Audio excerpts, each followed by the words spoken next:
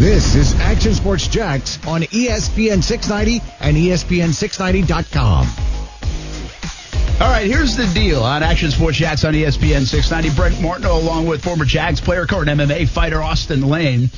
On Friday, I'm putting together a show to celebrate Jacksonville baseball, and really all week long, but especially on Friday. We're going to have a ton of guests on, and I think I've been here 12 years, and I believe there is so much talent from here in Jacksonville, but it's underappreciated. I think it gets taken for granted. Some of the guys that have made it to the bigs, some of the guys that have signed professional contracts, the local college baseball, the talent around here is unbelievable. I'm a little biased. I love baseball. Obviously, my kids are playing baseball and softball, but I've always thought that. And we're going to have some fun conversations about baseball. We're going to have a really fun conversation right now because he's kind enough to take a few minutes and join us to help us kick off the celebration of local baseball.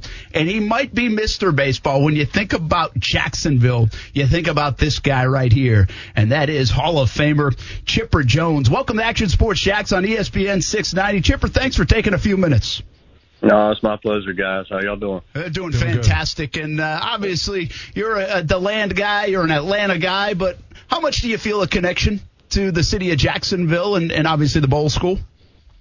Jacksonville is always going to hold a special place in my heart. The Bowl School gave me an opportunity to, get out of small town USA, out of the sticks, if you will, and come up to the big city and not only further my career athletically, but also academically. The Bowl School was, I boarded there for 3 years, and it was not only 3 great years, but 3 very important years in teaching me how to manage my time, my money, my athletics, my academics, and really grow up fast. I mean, I went through basically the college process at 15, 16, 17, 18 years old, where most people don't leave home and go to college until they're 18. So I had to grow up fast, and I had to mature. I had to, I was going to my public school in my hometown, making A's and B's and not cracking a book, and now all of a sudden I got 3 hours of homework a night and AP classes, and I quickly dropped the AP classes and took the regular classes. And obviously, like you said, the talent pool in Jacksonville, not only for baseball, but I played 3 years of football there as well. So it was an awful lot of fun to go up against some of the elite in Jacksonville at that particular time, and we certainly held our own, there at Bowls. Chipper Jones, great Chipper Jones with us on Action Sports Jax on ESPN 690. Only going to keep you a few minutes, but how much has the legend of the game with the broken hand grown into a legend? Or was it legit? Did you take all that Advil? Did you ice it the night before? How much did Alan Verlander help you out? That was all a true story, and probably one of the dumber decisions, of my career. But it turns out, Bowls kind of gets a bad rap sometimes of being this GQ rich boy school. And don't get me wrong, there are certainly their fair share of rich snobby kids, that might earn that moniker. But I was anything but that. And Bobby Cox came up to me years later and he said, hey, we weren't going to take you. And I go, really? I go, what changed your mind? He goes, you knocking out that kid the day before the state championship game and breaking your hand let us know that you have some, that number one, you stand up for yourself. You had a little bulldog in you. And I was like, man, you guys didn't know me at all, because I got in a bunch of fights. So, it turns out that that fight, my mother, she really kind of got on to me about that fight, saying that I could jeopardize my draft status. And ultimately, it was what vaulted me to the number 1 pick. How about that? Now, were you in the right on that fight or what? Or is that just a typical high school fight? Yeah, it's stuff that happens between 17 and 18-year-old kids every day. I was a switch hitter, so I naturally got a few more swings than everybody else, and it was a hot day, and he got pissed off that he had to shag some more. So he came up and told me to hit him, and I popped him. Well, and Chipper, so here's the thing, because you are a switch hitter. So did you come at him as a southpaw, or was it just like the orthodox stance? Oh no, I wouldn't. I couldn't. I don't think I could hurt a fly left-handed if I took a swing at him. But no, I caught him pretty solid. He got I think he got 6 or 8 stitches above his left eye, and I broke my. Of course, I didn't hit him square with my fist. I kind of hit him with the fifth metacarpal and just kind of crushed the fifth metacarpal. So it was a painful day trying to pitch through that the next day. I didn't know it was broken, but yes, that story is very, very true. That's how the legend grows. And the great Chipper Jones from the Bowl School played football, played baseball, of course, now a Baseball Hall of Famer. You mentioned Bobby Cox. How about the managers you've been around and coaches? Because Don Suriano's a legend around here as well. You had some fantastic men leading the way, didn't you? I really did. You're talking about when you lump my father in there, probably the 3 greatest baseball men that I've ever known, and I spent 23 years in professional baseball, and only one of them has professional experience. So I think if I can honestly say this, and I've said this all along, if I were to get a managerial job one day, and I don't want to manage, but I was saying hypothetically, if I were to manage in the big leagues, Don Suriano would be one of my first phone calls. And the reason I say that is his attention to detail and his just being meticulous and repetition after repetition after repetition. You've got to have that on your coaching staff. It's something that I think the Braves have. Here in Atlanta right now, a bunch of good coaches that harp on the little things, that nag about the little things, but those little things are what win you close ball games all year. And I think Don Suriano would be a tremendous addition to any coaching staff, whether it be high school, college, or professional. How about that? Chipper Jones with us on Action Sports Jacks on ESPN 690. I had that question on my list because you are going to be an analyst in the broadcast booth for ESPN if we play some baseball, we hope. But taking over for David Ross, who obviously is now a manager with the Cubs. And we've seen guys like Aaron Boone go from the booth to managing. I mean, I know you just said you don't really want to do that. You don't have it in your sights, but would you rule it out someday down the road? I'll never say never, but the fact of the matter is I like being home. I said, it was hard enough for ESPN to lure me away for one night a week to do Wednesday night baseball. I have 7 boys that are running throughout this house at one point or another. My wife and I still love each other through this quarantine, which is amazing in and of itself. Congratulations. Coaching is almost a bigger time consumption type of thing than playing. The coaches are there before the players. They usually don't leave until after the players. They're constantly having meetings during the off season, and I'm just not willing to commit that kind of time. I think I'd be selling my team, my organization, and the job short if I were to agree to it at this point because my heart just wouldn't be into it. Chip, I have to share a story with you. By the way, this is Austin Land, and a little bit about me real quick. I played for the Jacksonville Jaguars for 3 years here, and I remember it was either my first year or second year, either 2010, 2011.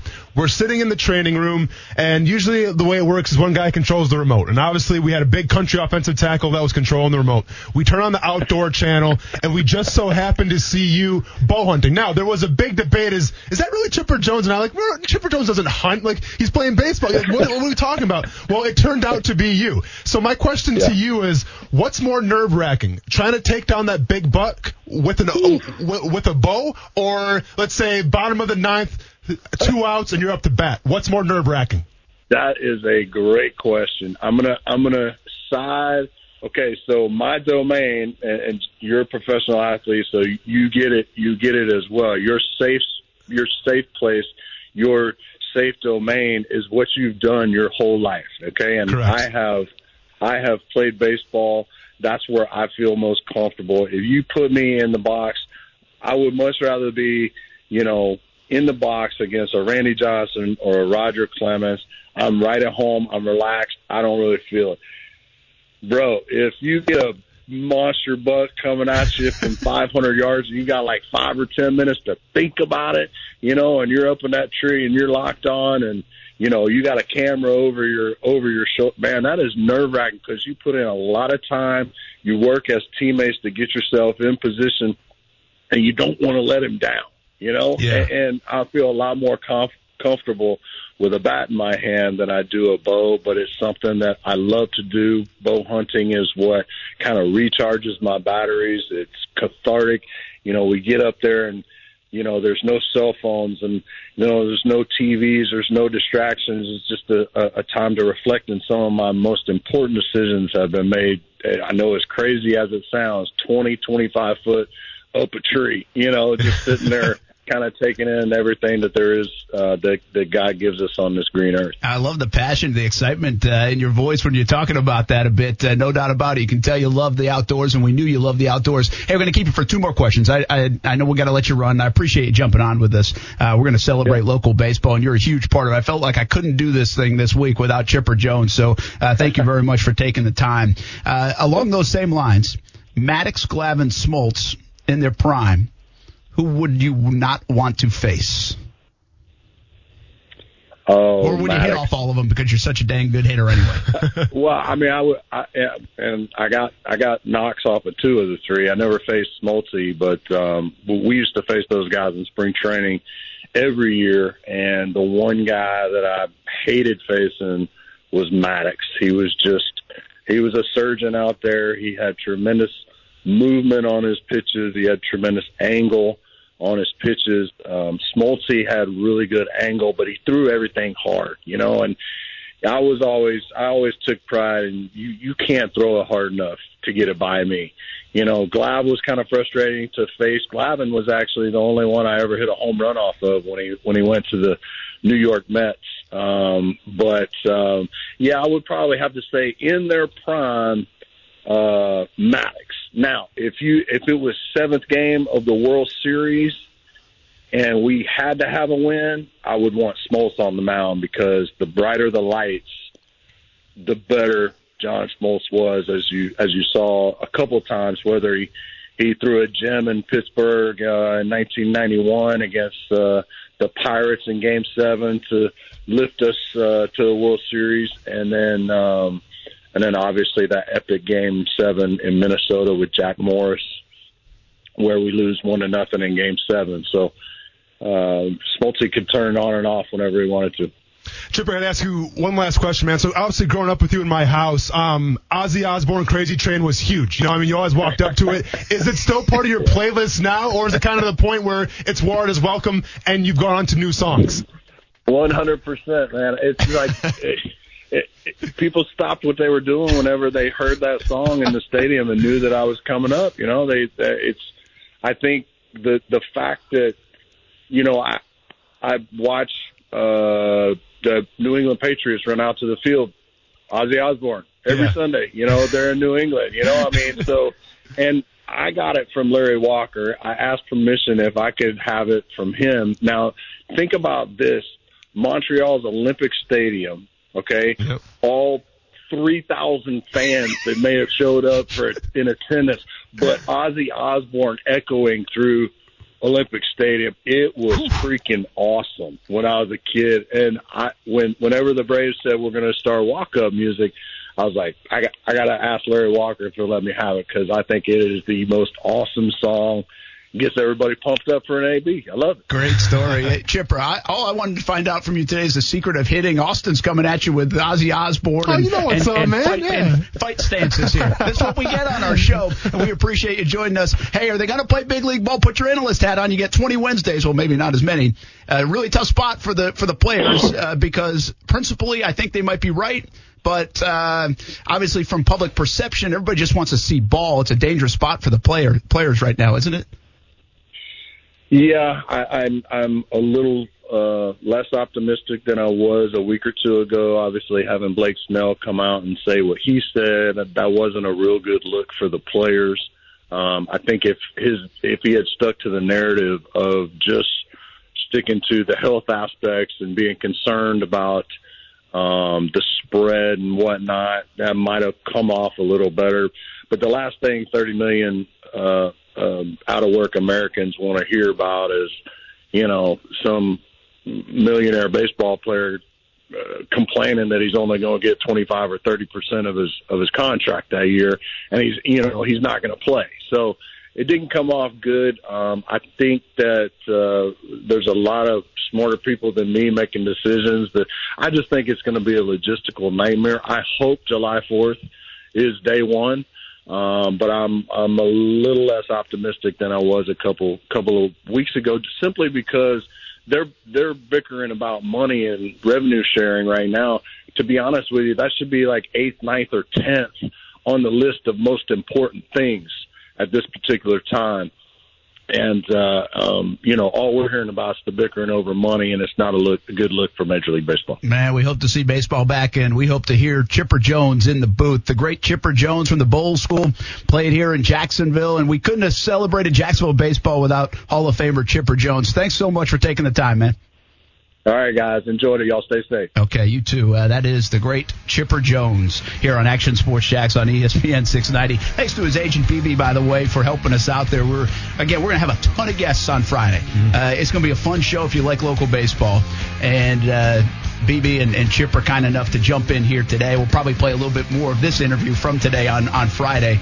But Chipper Jones, man, he was fun. It's awesome, man. It's from my childhood right there. That's a little nostalgia coming at you now. It's pretty cool. I wish we knew he was coming on the show a little more than 5 minutes in advance. We did it. So I could do some homework, but it's okay, man. I adjusted. I caught some audibles. It was fun. Listen, I'm trying. We probably kept Chipper even longer than I said. Absolutely. We're trying to rifle through these guys 5 to 6, 7 minutes, and we appreciate his time because, quite honestly, you could spend 2 hours with Chipper Jones. Who you telling, man?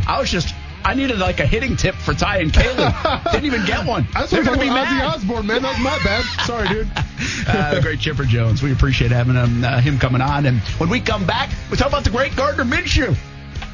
You like that? The great Gardner Minshew on ESPN 690. What I felt from him right off the back, I got to tell you, this guy's smart. Hearing the questions that Coach asked him in these meetings and how quick he's able to just fire off the answers is really impressive. Really, you think as a young guy that will struggle with some of that, but I got to tell you, he's right on the money every single time a question's being asked, and that says a lot, especially at the quarterback position. That's Brandon Cooks talking about Deshaun Watson. I think it's an interesting year for Deshaun Watson. How good is he? Listen, he has been good.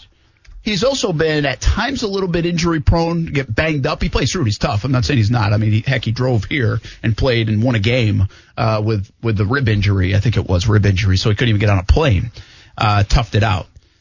I think he has all these intangibles that are great, but you did take away the best receiver maybe in football from him. And now he has to put all this kind of together, these pieces that look good, that I think look pretty good. You don't as much, but I think if you take some of their stats and what they can do, it's like, okay, I could see if that comes together, that could be pretty good. But he has to help it come together, and he has to be the X factor there. This is a big year, I think, for Deshaun Watson. It's not like he has doubters. I actually believe sometimes he's overrated. I do. I think he gets so much love that, and I say that with a very like slightly. I think he's a really good quarterback. Mm-hmm. But I do think he gets a little more love at times, and part of my reason in that is I think because of Hopkins. Like, Hopkins bails him out, man. I mean, if Hopkins would bail anybody out. It's not a knock on Watson, but how can you do without that guy? And, I mean, again, I read some of the target percentages to Hopkins were ridiculous. And that guy catches everything. Of course. So how can you, in a quarterback role, can you elevate above the X's and O's? Like, the good ones do that. Mm-hmm. I always said Blake Bortles couldn't do that. That was one of his problems. Like, could he win games? Could he make some plays? Could he do, I guess, the game manager thing? Could he not make mistakes? No. But he never really showcased with any consistency and really not a lot anyway of this above the X's and O's. That's why I like Gardner Minshew right now, because I saw it last year. That guy elevated above X's and O's a bit. Yeah. And while it has become kind of a cliche thing to say, it's something we haven't seen in Jacksonville from the QB position in quite a while. We talk about the Texans real quick, too. I mean, yeah, it's a big year for Deshaun Watson to see what he has as a quarterback, but also this could be the biggest year of any head coach in Bill O'Brien. Right, because if this thing falls through, and if all of a sudden the Houston Texans aren't talking about going to the playoffs, Bill O'Brien's got to be gone, okay? Because you traded away your possibly once-in-a-generational type player, maybe one of the Mount Rushmore guys going forward of the Houston Texans in DeAndre Hopkins. You trade him away, okay? And you essentially replace him with a Randall Cobb and a Brandon Cooks. There's a lot on the line, not only for obviously Deshaun Watson, but also Bill O'Brien as well. So we talk about the Jaguars. It's going to be an important season to see with Gardner Minshew. Well, it might be just equally as important also in Houston. Yeah, absolutely. Listen, I am a big Gardner Minshew believer. I like what they're doing here. Now, I cannot say with ultimate conviction because I've made so many mistakes before on this position. I've had some hope for guys, and that it's really not Gardner's fault. That's more on me and the Jaguars, and where there's a scar tissue there that I don't like to go over the top, but I find myself kind of sounding whiny and defensive of Minshew the last couple of months. I really do. That's like an honest assessment of me when it comes to Minshew. And in the last couple of weeks, Pro Football Focus puts these numbers out there like 20-plus yard throws and his rating when he's doing that. I mean, he's up with Russell Wilson and Tom Brady and guys like that. Well, the latest one today was this scrambling one. And by the way, Kyler Murray was not on this list, but I think Watson might have been. Russell Wilson was on there. And I think Gardner was second on this Pro Football Focus scrambling yards list. and when they showed this, it's like, okay, another example of I don't know why this guy isn't celebrated a little bit more around the National Football League. Why isn't this is a good thing for Lamar Jackson. It's a good thing for Deshaun Watson. It's a wow, this guy's unbelievable with Russell Wilson. But yet, the narrative here in Jacksonville, and we've had some of these discussions, is, well, shouldn't he stay in the pocket? He's not doing enough from the pocket. If he gets out, if he gets off schedule, that's not a good thing. Well, wait a minute. Why isn't it like that with all the other guys? So to get back to your point with Pro Football Focus, the league leaders last year in scramble yards in 2019, we had number 1 Lamar Jackson, 430. Gardner Minshew, actually number 2 with 350. Russell Wilson, third, 335. And then Josh Allen coming in fourth with 330. What do those guys all have in common besides Gardner Minshew? They all went to the playoffs. So, no, yeah, I see those numbers. It's like, well, yeah, if Gardner Minshew's second, that's got to account for something. And I get that. And you know what? In terms of game planning and those scramble yards come up, defensive coordinators take note of that. So don't get me wrong. I like it. I like any time that a Jacksonville quarterback is in a top 5 category of something that's an interceptions, turnover, something like that. Okay? Any fan likes that. But at the same time, we can't get too wrapped up with these Pro Football Focus numbers. Okay? And here's what I'm going to say, Brent. I can take Baker Mayfield. I can take Derek Carr. I can take all these guys and I can find stats and I can nitpick something here and say, you know what? Derek Carr maybe had, the best conversion percentage was in a second, and plus or 5, whatever it was. You can find those numbers and you can cater them to say why a certain guy is a good quarterback. Now, yes, we've seen Minshew pop up a couple times and it's promising, but we can't get too wrapped up into the analytics because we talk about Josh Allen. Is Josh Allen right now a top 5 quarterback? No. Is Josh Allen he's trending up? He's trending up. Is he even really a top 10 quarterback yet? I don't think so, but. Yeah, exactly. So, once again, I appreciate the stats. I appreciate Minshew being, considered to be with Lamar Jackson, Russell Wilson, guys like that. But we cannot get too wrapped up in all these little low-key stats, I think. Listen, I'm also not sitting here and asking for my client, Gardner Minshew, to be recognized as like a top 5 or 8 quarterback in the NFL. They're not giving him a damn chance to have a season where he'll be the guy after this year. Mm-hmm. Nobody is. Everybody's in the if your quarterback is considered halfway decent, nobody's predicting you to go 2-14. And so every time I see something that says 2-14, yeah, it's an indictment on the Jags. It's an indictment on the roster. But it's an indictment on Gardner Minshew because you don't believe that guy can win games. Hey, guess what? The Jags sucked last year, too, for the most part, and he won 6 of them. Mm-hmm. So I just don't – I think I get what you're saying about the stats, too. You can manufacture, and I can find good ones and bad ones. And listen, I could probably find some bad ones for Tom Brady. Mm-hmm. So absolutely. I get it. But what you said is something really important. When was the last time in Jacksonville that a defense in a team meeting in the middle of the week game planned with a little bit of fear about something a Jaguars quarterback could do? And you know what? You can kind of tell me, convince me to be Blake Bortles back in 2017, but I'm going to say nay. Because to me, if you're a defensive coordinator back in 2017, stopping Leonard Fournette, stop them from pounding the rock. That was the main focus right now. Now, don't get me wrong.